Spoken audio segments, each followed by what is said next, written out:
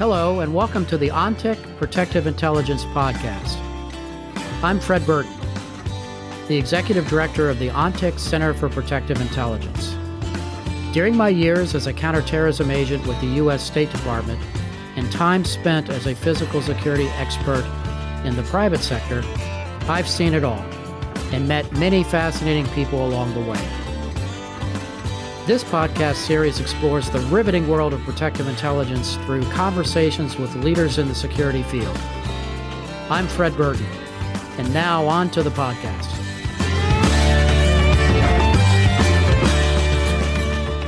Hi, I'm Fred Burton, here today with Brad Thor. Brad is the #1 New York Times bestselling author of now 23 thrillers. Known for his innovative plots and extensive knowledge of intelligence, special operations, and terrorist communities, Brad has appeared on Fox News, CNN, CNN Headline News, MSNBC, and many other media outlets to discuss terrorism and current events, as well as how closely his novels of international intrigue parallel the real threats facing the world today. Brad was recruited into the Department of Homeland Security's Red Cell program, an elite group of writers and artists commissioned to brainstorm terrorist scenarios for the U.S. government. We're excited to have Brad back on the podcast today to discuss his latest thriller, Deadfall, coming out July 25th. Brad, welcome to the ONTIC Protective Intelligence Podcast.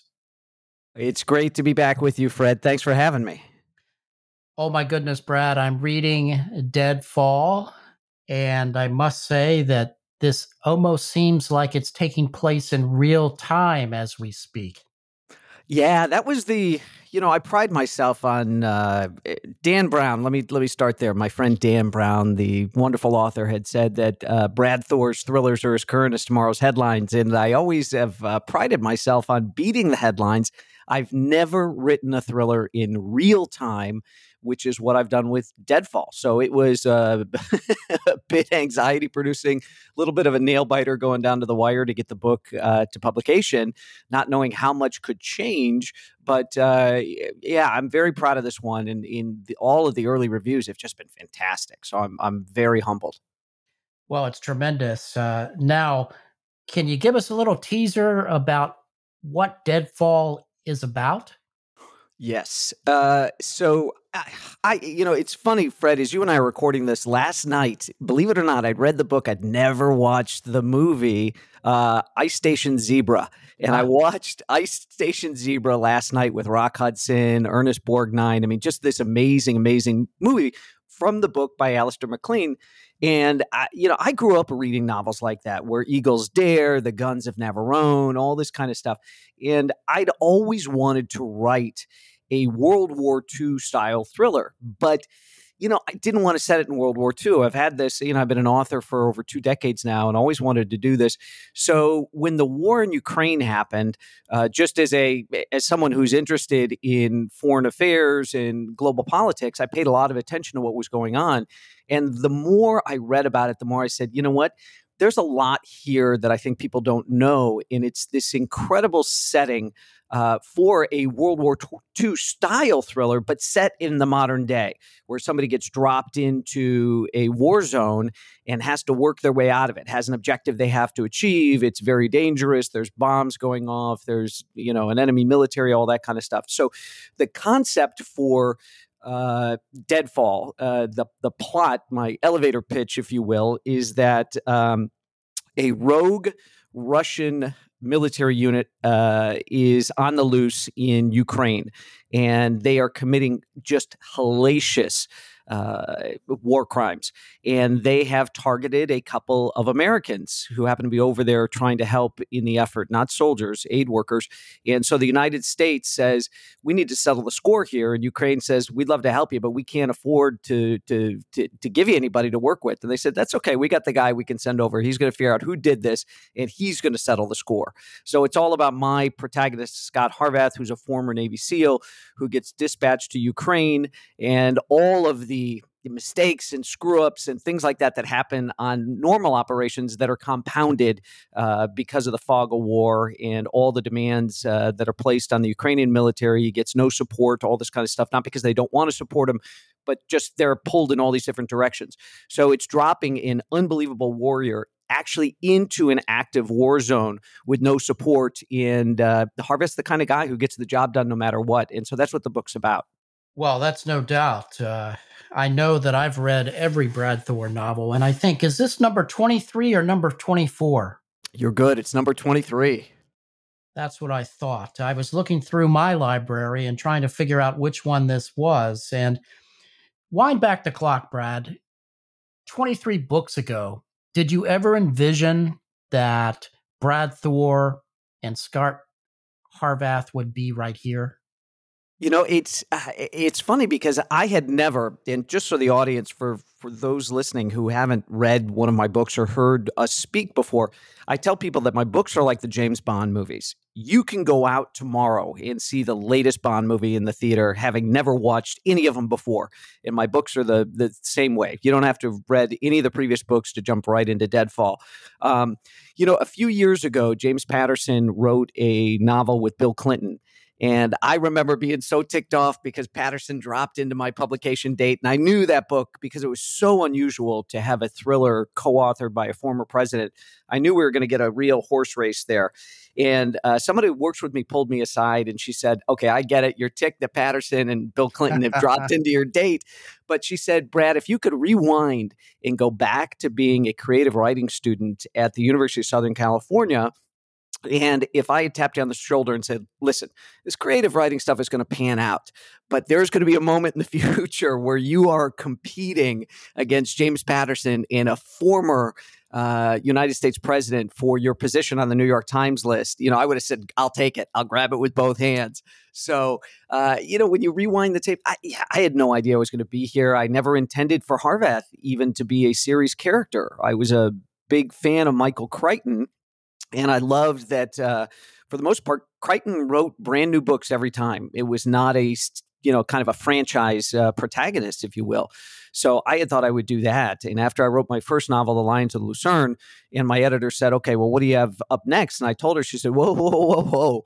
You've got to bring Harvath back. You can't go write a completely brand new character. She said, everybody who's read that first book, all of our kind of test readers love that character and you have to bring him back. So I never anticipated ever writing another book with this character, but the fans have loved him. And so I've continued to bring him back.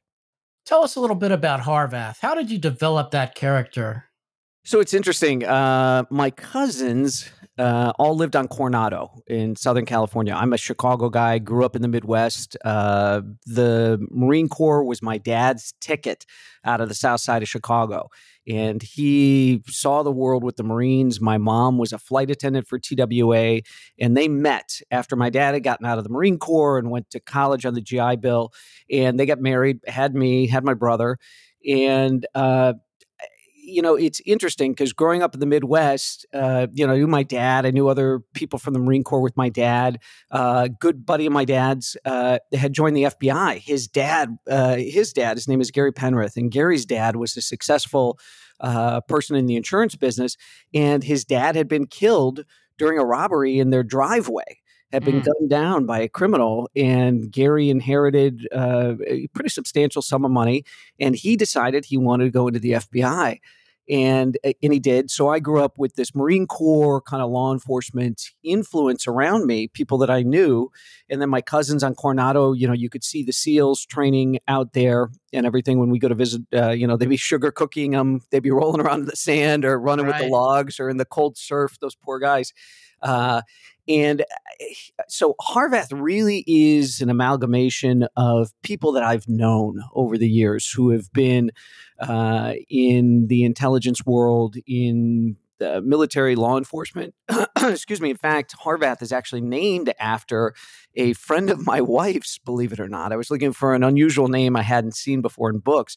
And my wife has a good friend who was U.S. Army in the JAG Corps and now has been career DOJ processing FISA warrants.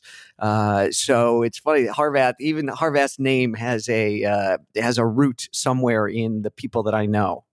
Well, that's an amazing story. And Brad, when you think about a guy like Harvath, do you eventually see him kind of fading away like George Smiley and the Le Carre series? Or what do you envision down the road, or have you thought that far ahead?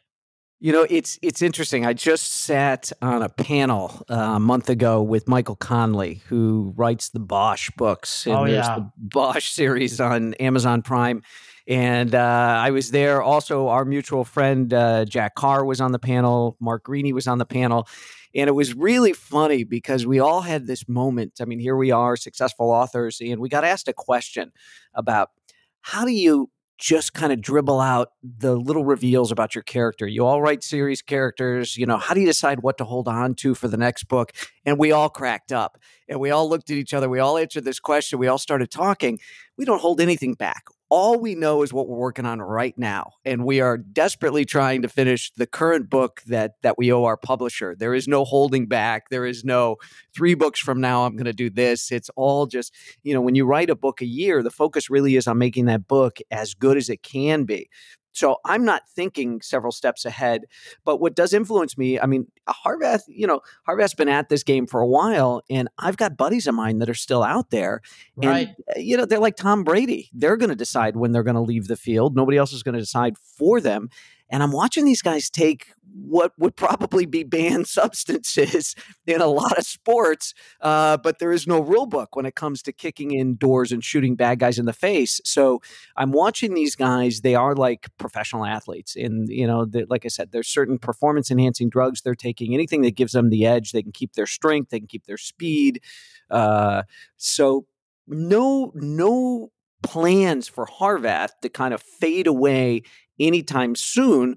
But I will say this, I am looking forward to doing some other projects where, I've got younger members on Harvath's team, and I would love to do a book about 1 or 2 of them and kind of bring them up through the ranks. And that's also the constant struggle that Harvath has professionally with his organization, is they don't want him in the field anymore. Harvath thinks that nobody else can do it as well as he can, so he refuses to come in and be management. He wants to stay as labor, and they say, you're too valuable to have in the field. You should be identifying new agents and helping to recruit them and develop them and bring them up and all that kind of stuff. So there's a constant tension. So that's an excellent question, because it is something that Harvath continually faces in each book. We'll get back to the conversation in just a moment. But first, I wanted to tell you a little about ONTIC's Center for Protective Intelligence. In the world of protective intelligence, we know that gathering and sharing information is crucial. This is why we created the ONTIC Center for Protective Intelligence. We're regularly sharing strategies and best practices, insights learned from current and historical trends, as well as lessons learned from physical security experts like you. To find blogs, podcasts, webinars, white papers, and more, check out the center by visiting ontic.co/center. That's ontic.co/center.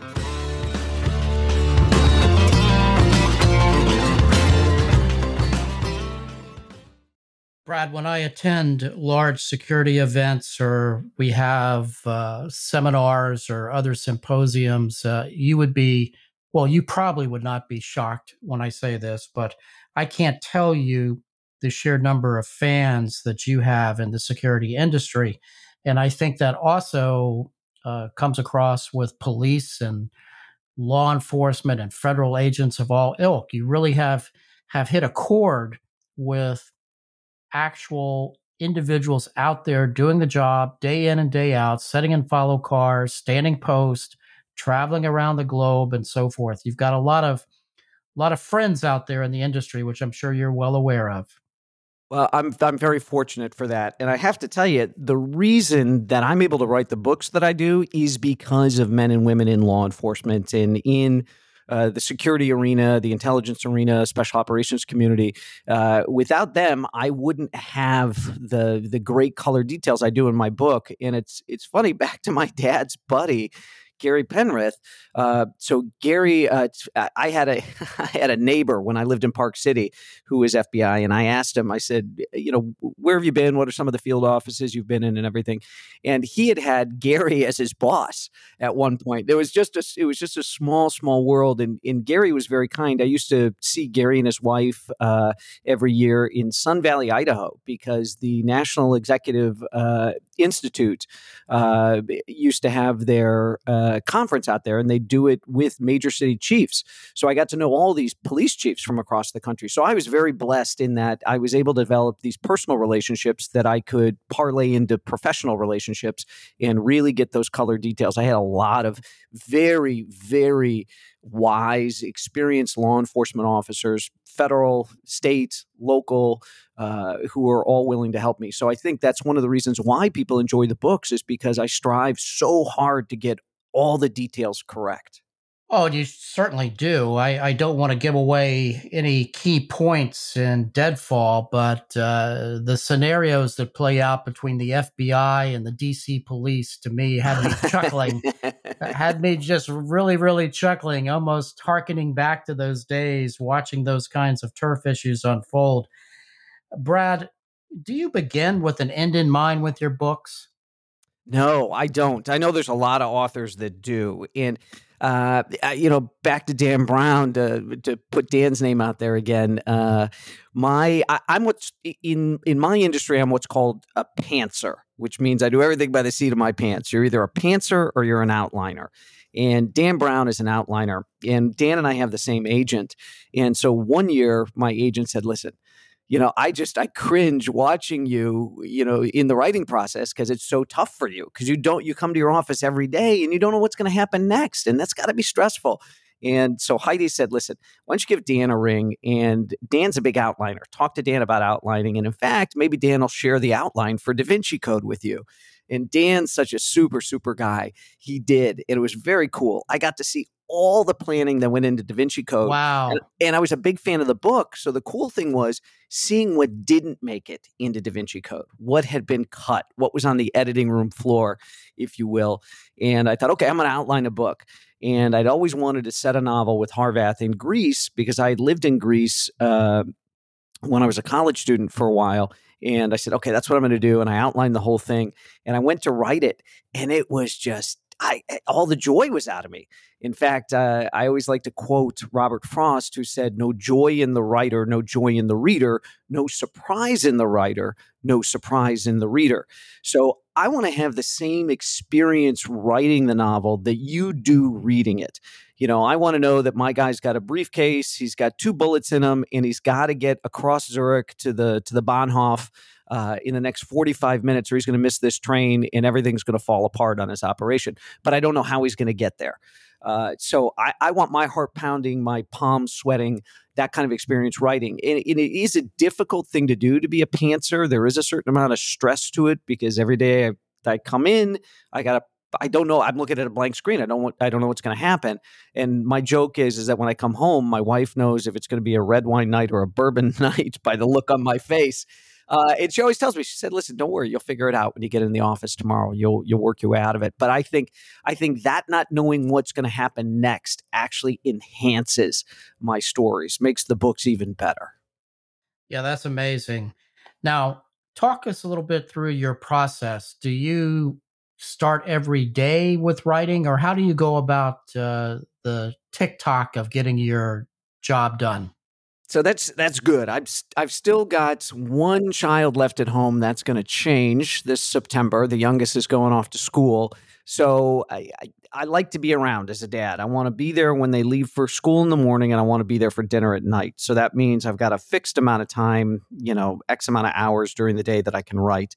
And I'm a big physical fitness guy. So see the kids off to school. Now it's kid singular. And then I work out, and then shower, have breakfast, get into my office, and then I'm a voracious reader.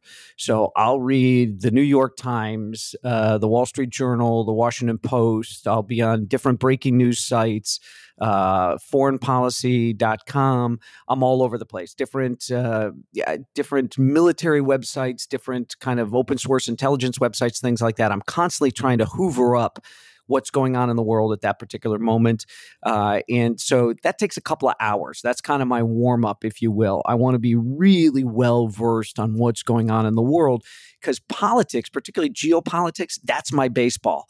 I'm not glued to Monday Night Football. I'm not a basketball guy. I'm not a sports guy. But stuff that's happening domestically and internationally and on the political stage, that's really what jazzes me. I really get a lot of excitement out of following that kind of stuff and trying to predict where it's going to go. So big, voracious consumer news, that gets me into kind of mid-morning. I hit that second cup of coffee, and then I have to actually physically turn the internet off. So I can go unplug the router on the rack in my office because if I don't, I'm going to be distracted all day long. I can convince myself the next story is about to break and I've got to watch it. I mean, the internet's a great tool, but it's also an incredible distraction. So then I like to write for 4 or 5 hours. And I'm a big fan of the maxim that if the tap isn't open, the water doesn't flow. So I have to force myself to sit in front of the computer and then to write for 4 or 5 hours. And that seems to kind of be my limit. There's that production, production possibility frontier curve. I'm trying to remember back to economics in college, but there's definitely a point where my productivity drops off. And I can tell when I'm writing and things like that. It's an itch where I got to get up, I got to move around, I got to do something differently. So it's about 4 to 5 hours of solid writing. Now, solid. It's 4 to 5 hours of sitting in front of the computer and forcing myself to work. So sometimes that really flows really well. The water coming through the tap is really strong and it's blasting out of there. And some days it's just dripping. And that's just kind of the nature of the beast. Jack London was famous for saying, you can't wait for inspiration. You have to go after it with a club. And I very much agree with that. That's so true. Brad, if you look back and think about the writers that have influenced you, who would be your top three? Top three. So my thing was I started reading a lot of adult thriller writers way too early. There's no way I would have let my kids read what I was reading at the age I was reading it. So my parents loved guys like Le Carre and Clancy and Freddie Forsyth. And when they would put those books down, I'd pick them up. So my parents didn't know. They'd finish a book and I'd grab it. And I would, the guy under the covers with the flashlight, that whole thing. So Clancy was okay. I always thought Clancy was my dad's such a funny guy. He swore that Clancy got paid by the word, not by the book, but by the word. And Elmore Leonard was famous for saying the best piece of advice two great pieces of advice you can give a young writer. Number one, don't start with the weather. It was a dark and stormy night. And number two, leave out the parts that people skip. So Clancy was very wordy. Clancy was probably the hardest for me to read, but I learned probably the most from reading Clancy because I realized there were certain things that I loved about Clancy in his books and certain things I didn't like. So Clancy really had a detail-oriented mind. So, he'd go through how the guidance system on a missile works. And for me, all that mattered was I've got two guys from fifth group that are in a hide and they're lasing a target, and that's how the missile knows where to hit. I don't need the whole interior workings of the guidance system and all that kind of stuff and how it finds its target. So, but I'd have to say it's Clancy, it's Le Carre, and Freddie Forsyth, probably the three biggest influences. And I love David Morrell too. I've always been a huge David Morrell fan, and he did some intelligence operative characters, which were fabulous. And I will say this, I'll throw a real wild card here that a lot of people don't know is Sidney Sheldon, who wrote a lot of romance novels and all this kind of stuff. Sidney Sheldon actually wrote a couple of solid intelligence-infused thrillers that were just fantastic. So I always throw him out there, and people are like, "Are you serious, Sidney Sheldon? The Memories of Midnight and all that kind of stuff." I'm like, "Yeah, no, he did a couple of solid books that had like stuff that I write about." Well, Deadfall is slated to be published on July 25th. Is there anything else you would like to say, Brad, before we let you go? It's a great question. This book, Deadfall, probably the most intense thriller I have ever written. I mean, this was one I walked way out on a limb and started, I had a saw and I was sawing behind me as I was out on this limb. I know that the book, like I said, I think before we started recording, the early reviews have been unbelievable for this book. And that feels great because as I wrote this book, I finished it, I edited it, turned it into the publisher. I was like, I don't know. I really took a lot of chances. I went far out on that limb. I was doing stuff that I've never done before. It was so intense. It was it really, really was an emotionally and psychologically complicated book, particularly for everything that Harvath went through. And again, if you haven't read one of my books before, you can absolutely start with Deadfall. But the fact that I'm getting such good feedback from people who don't have skin in the game, when I hear from reviewers who could say, thumbs up, thumbs down, I didn't like it, and they're saying my favorite Brad Thor book ever, then I know I did something right with Deadfall. Thank you so much, Brad, for being on the OnTick Protective Intelligence podcast. Absolutely my pleasure. Thanks for having me, Fred.